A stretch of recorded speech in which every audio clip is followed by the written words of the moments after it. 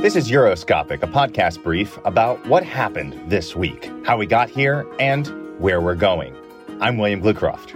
And this is Martin Gack. You can find this podcast and other essays at our Substack, euroscopic.substack.com. And of course, you can subscribe wherever your ears go for podcasts. Like, comment, share, you know the drill. If you like it, let us know, and a friend or two of yours as well. This episode was recorded on Wednesday, July 26th, 2023. I meant to say that I love that you're sticking with the pandemic era bookcase as your preferred backdrop. It's not. See, so what happens is that this is not quite a set. These are actually, look, they're books. Do you read? Those are real books? Those are things that you can open, and there are letters inside. Look. This is, I don't know. Yeah, over on TikTok, they don't let us have books on TikTok. I know. Well, that's what I hear, but this is why I'm keeping them.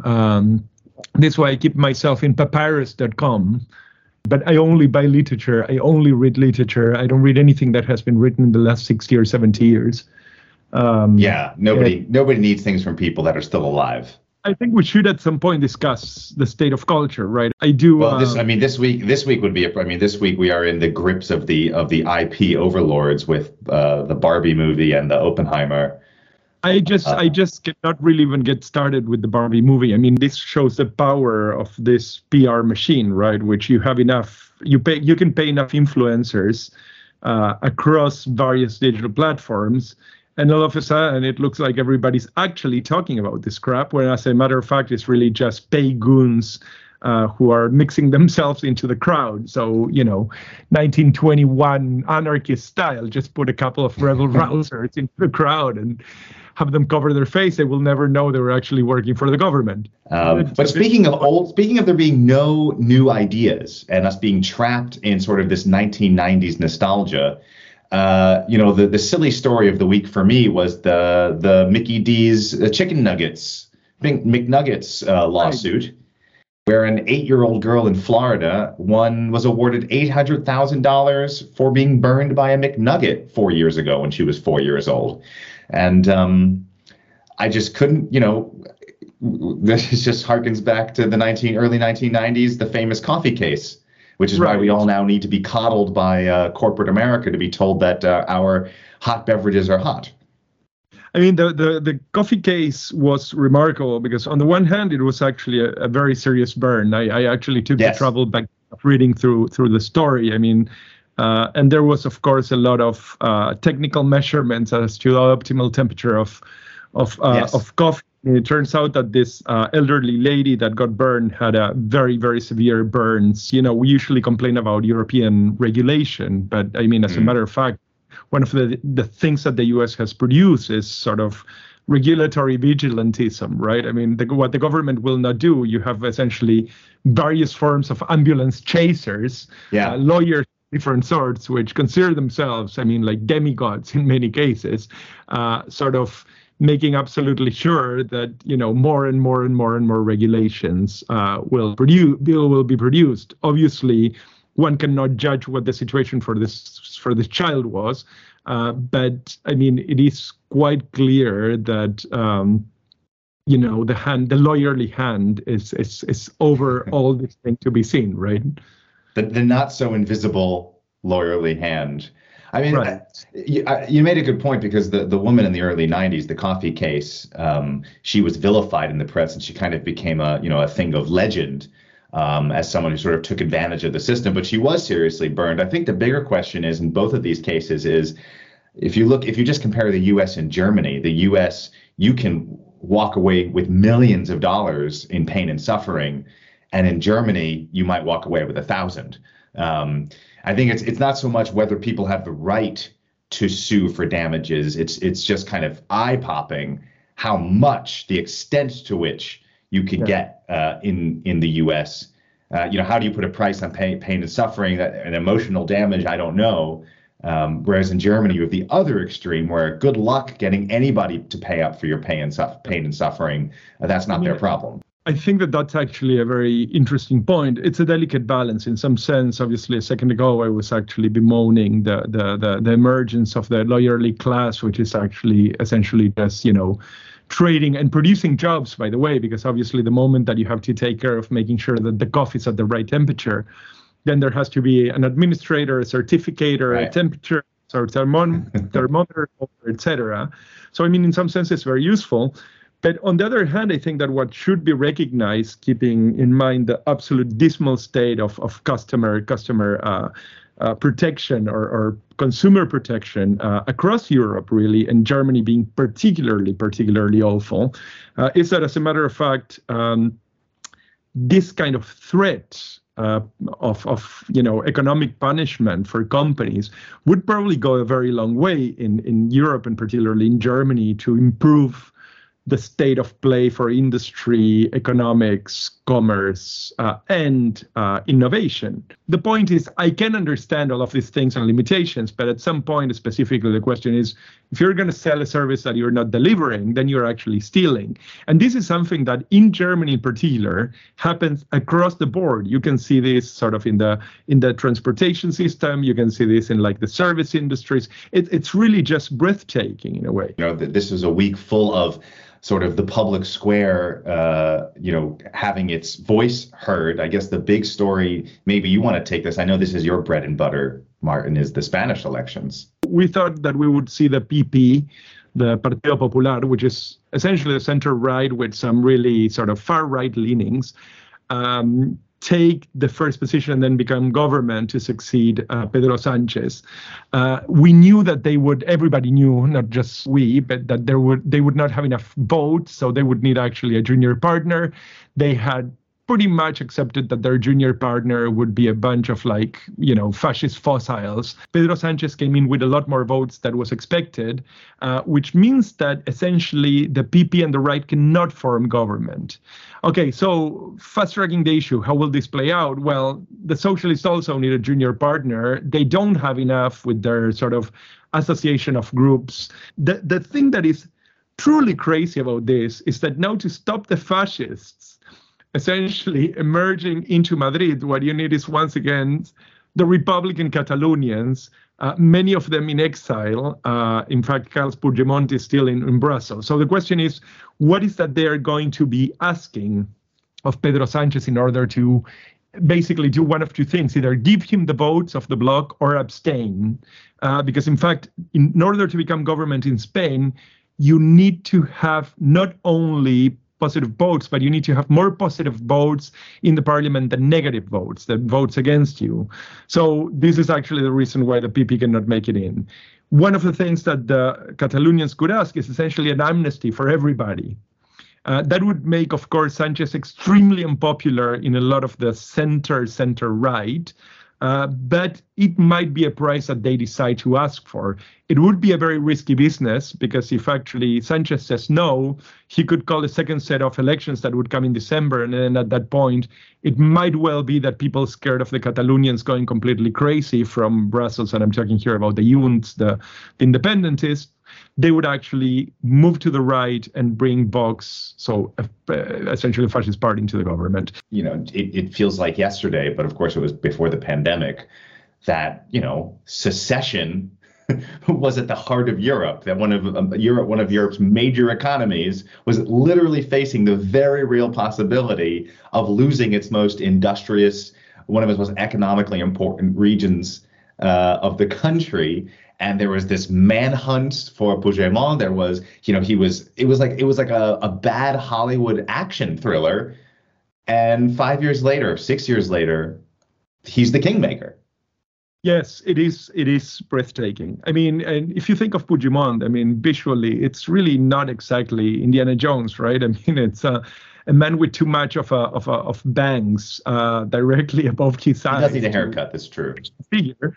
But the fact is that he has managed to, I think it's a combination of him managing actually to maneuver himself in a position of a lot of power, because actually, as you just mentioned, Catalonia remains economically very powerful, although they systematically get the short end of the stick. So there was a set of demands that were administrative, fiscal, and infrastructural demands, because there is also a problem with development. If in Catalonia, they have a lot of money that they produce, but they don't get money back even for infrastructural development. So it could be that that is actually what Puigdemont decides to request. He remains in Brussels, he remains a Euro deputy, and that is the way that the request goes. So I feel like, much like Italy, elections are always happening in Spain. So tell me, why does this matter? Let's say that we actually were to have an election in December, and the PP were to come in with more votes and enough to actually just bring Vox into government.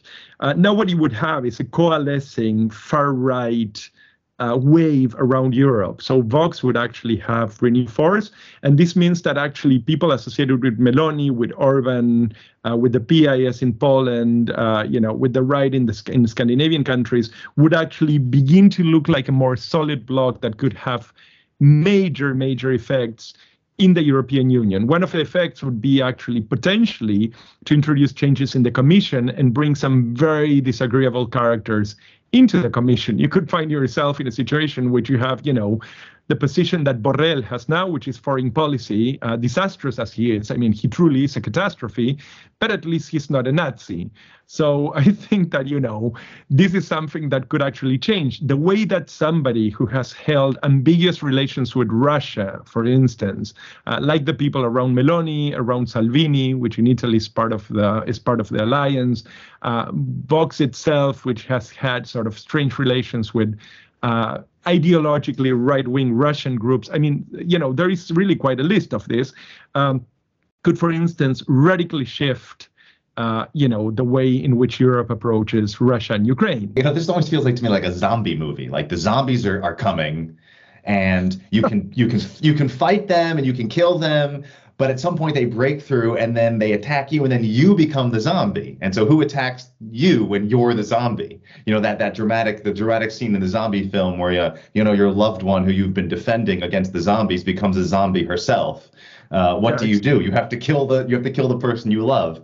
And that's how I always feel this about these far right or anti-democratic forces creeping into the center of European power. Well, what happens when European power itself is run by these far-right or anti-democratic forces? That's a great analogy, because as a matter of fact, we have seen it, right? I mean, they could live in Merkel loved Renzi, then von der Leyen loved Conte, and by the time that Conte made Draghi fall, which essentially was actually the most popular politician in Italy by the time that he was brought down by Conte, at that point, I mean, obviously, the European Union, Brussels, began to see essentially its little lovely Italy sort of fall into the hands of these dark forces. So where else are we going then? What else did we see this week that caught your eye, Martin?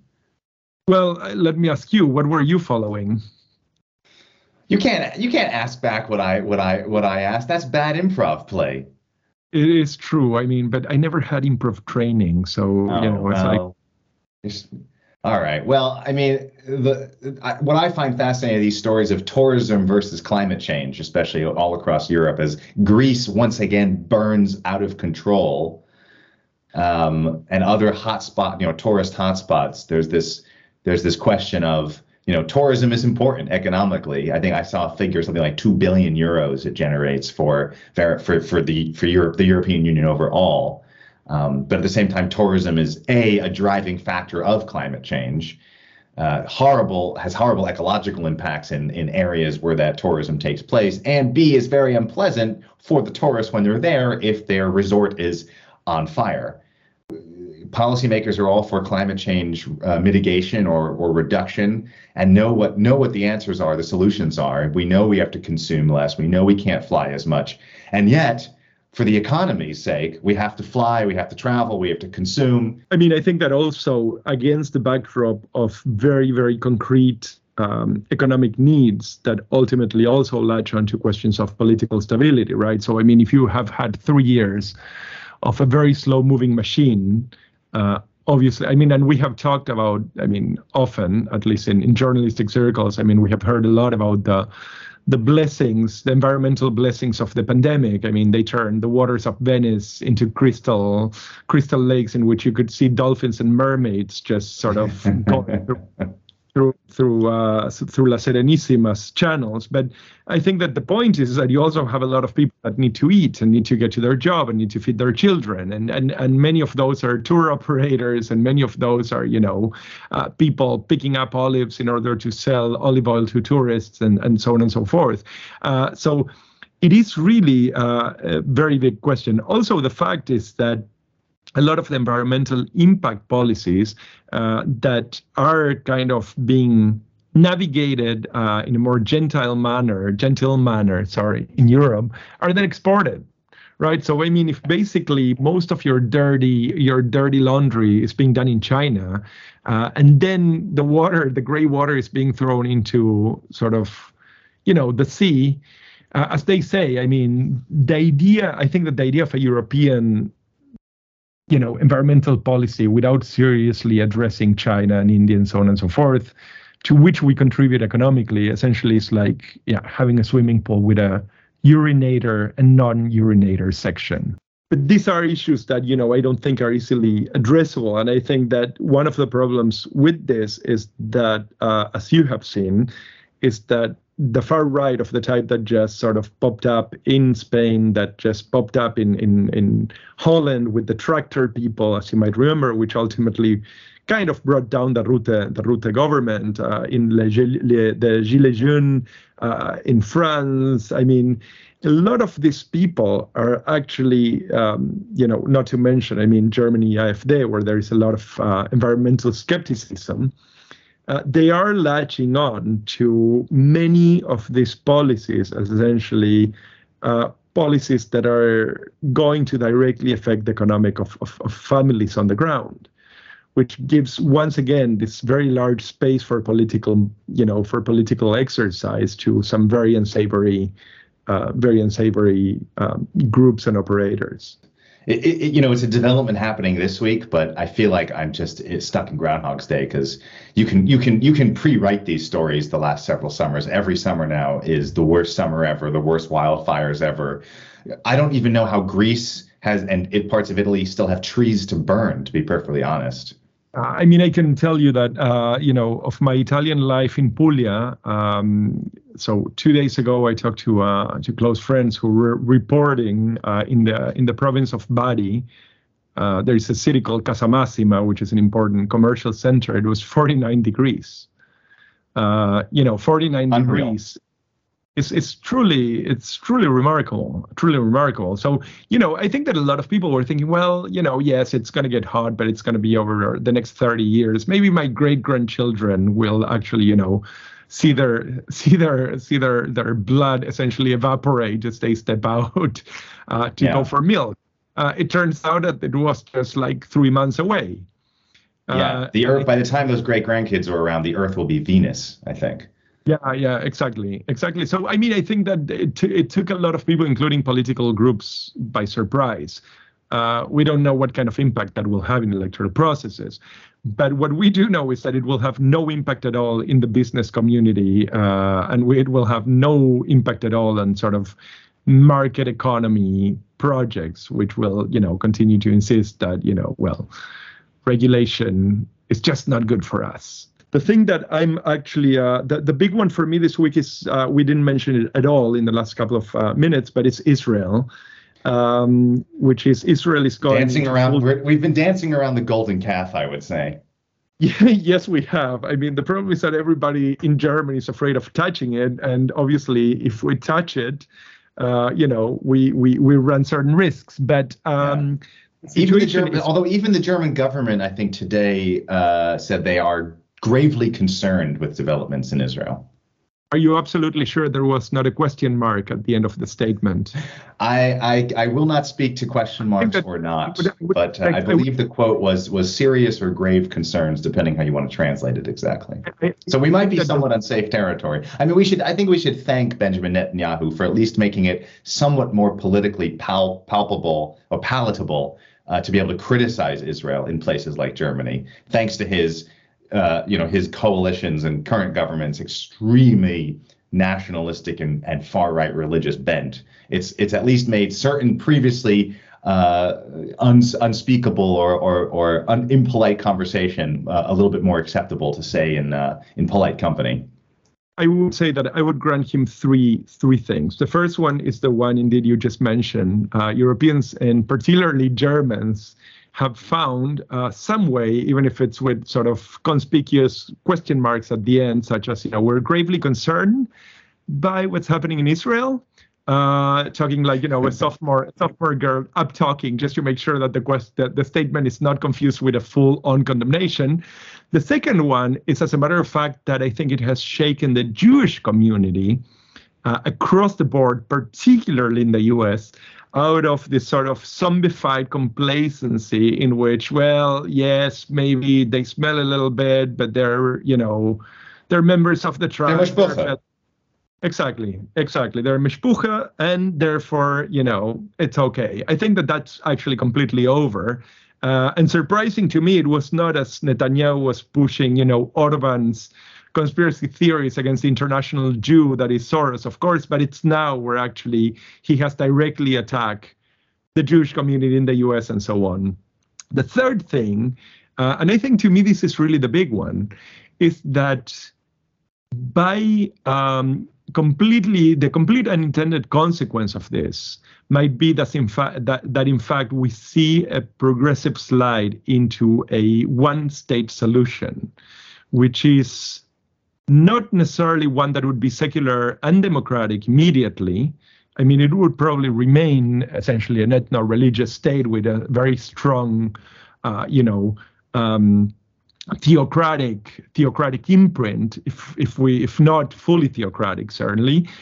More theocratic as the days go by, though. But that's actually, unless it's really a full system of theocratic oppression, Iran style, and I don't think that you could really do that in Tel Aviv. I don't see how that would happen. Unless the beach is too tempting. Yeah, exactly. I mean, I think that what you would have is progressively a necessary inclusion of the different parts. And by this, I certainly do not mean just Palestinians or Muslims or Christians, but you would need to find a way back into the political fold of, progressive Jews, reformist Jews, gay Jews, transgender Jews. I mean, every Jew that does not jibe with this coalition would need to be given some sort of space back in the democratic Israel. American policy towards Israel has been heavily shaped by pro-Israel lobbying support, the AIPACification of Israeli policy. And of course, Cold War politics and these kinds of things. Of course, Israel was very useful for the United States in its various proxy conflicts with the Soviet Union. But the American Jewish community has been for decades now, very skeptical of the right wing, the slow but accelerating right wing lurch of Israeli politics, but willing to give it a pass because, as we say, it's mishpucha. And nowadays, you're seeing some serious breaking of this taboo, so to speak. And where that goes, if that really has staying power, if people are really, if sort of your mainstream middle class liberal American Jew is willing to wake up and see maybe not the full Iranification of Israel, but a semi-Iranification of Israeli politics, that's the big question mark, and how that will then affect American policy and how that might influence what's going on in Israel. Because of course, people like Netanyahu want nothing more than every Jew to come to Israel. But of course, Israel is nothing without its diaspora putting political pressure in their home countries, in France and the UK and Australia and the United States, et cetera. If that starts to break, if that diaspora homeland connection starts to break, that's, I think, where we're going to see some what you've discussed about this, a progressive hope. So what do you think we have coming for next week? What do you think? Well, of course, a lot of places will still be burning, I think, next week. We're going to have, I think, more fallout or more to talk about in terms of the collapse of the grain deal, because later this week, Vladimir Putin is having a conference with African leaders. And of course, he's going to be making a push for selling Russian grain, saving African countries from both inflation and food scarcity with Russian grain instead of Ukrainian grain. So I think we're going to be seeing more developments there. It'll be interesting to see where public and political support in these various countries that are so reliant on stable food prices and stable food supplies from Ukraine and Russia, if and how those change vis-a-vis the war in Ukraine, based on what happens in the wake of the end of this grain deal. I actually hate talking about climate. I feel like, an old lady that just sort of runs out of topics and talks about the weather, but it is really quite imposing. I mean, the extremes are quite imposing, and the kind of weather patterns we're seeing are quite frightening. There'll always be the weather to talk about, and everybody always wants to talk about the weather. And as I believe Mark Twain said, everyone talks about the weather, but no one ever does anything about it. You've been listening to Euroscopic with William Bluecroft and Martin Gack. Written by us, produced by us, and edited by me. If you liked what you heard, like us, subscribe to us, leave us a comment, tell us what you think, and share us with a friend. You can find us at Substack, that's euroscopic.substack.com, and our podcast wherever podcasts are heard. Thanks so much for listening, and we'll catch you next week.